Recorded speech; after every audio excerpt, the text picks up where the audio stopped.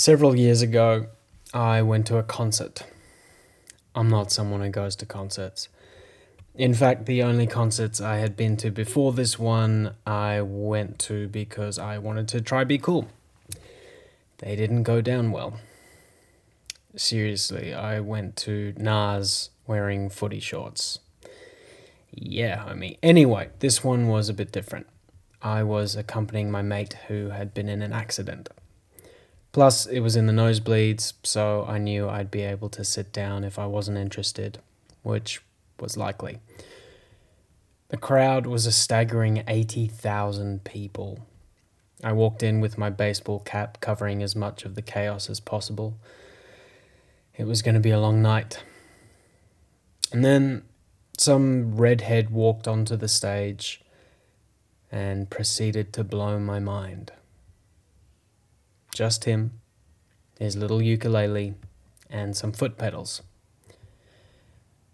After the second song, and after coming out of my mesmerized state, I asked my friend, "Who the fuck is this guy?" My friend had lost his ability to speak in the accident, so he looked at me with as much confusion. Luckily, the person sitting next to us on the opposite side overheard and informed me, "It's Ed Sheeran, you idiot." I don't have a TV or listen to the radio, so I forgave myself for happily living under a rock. But I spent the next 90 minutes as enthralled as the rest of the stadium. I was still standing by the encore.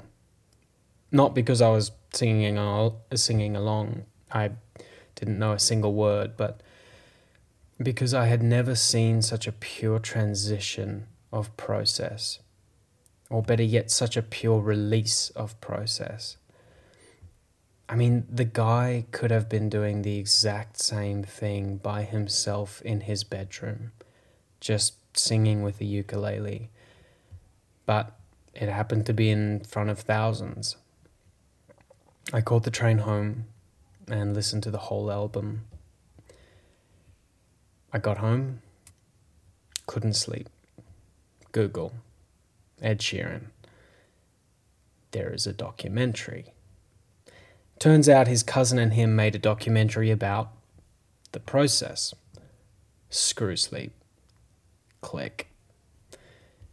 The documentary opens with Ed walking off stage after performing to thousands. He gets a towel for his sweat, a water bottle to begin rehydrating, and he follows an assistant to a room about a 45-second walk away from the stage. He walks through a door. Inside is his producer at a computer. He is mixing some stuff Ed gave him before he left to do his concert. Ed literally just finished a concert and his first priority is to go make more music. An hour later, they are on the bus together, off to the next city to do it all again. And instead of sleeping, Ed is writing a new song. This time it's one which Bieber ends up buying and making a hit. And the entire doco is like this.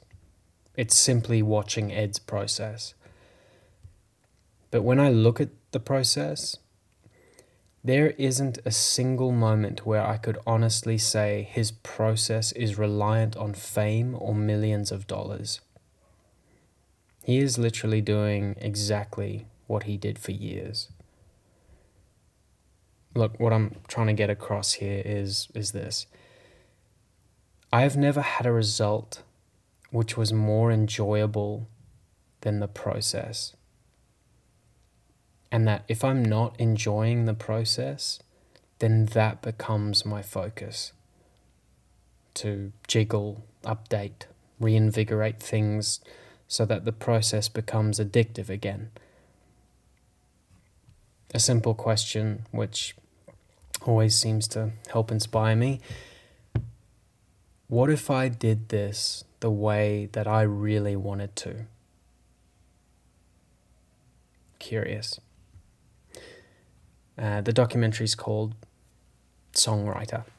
I highly recommend it, especially the first 9 minutes.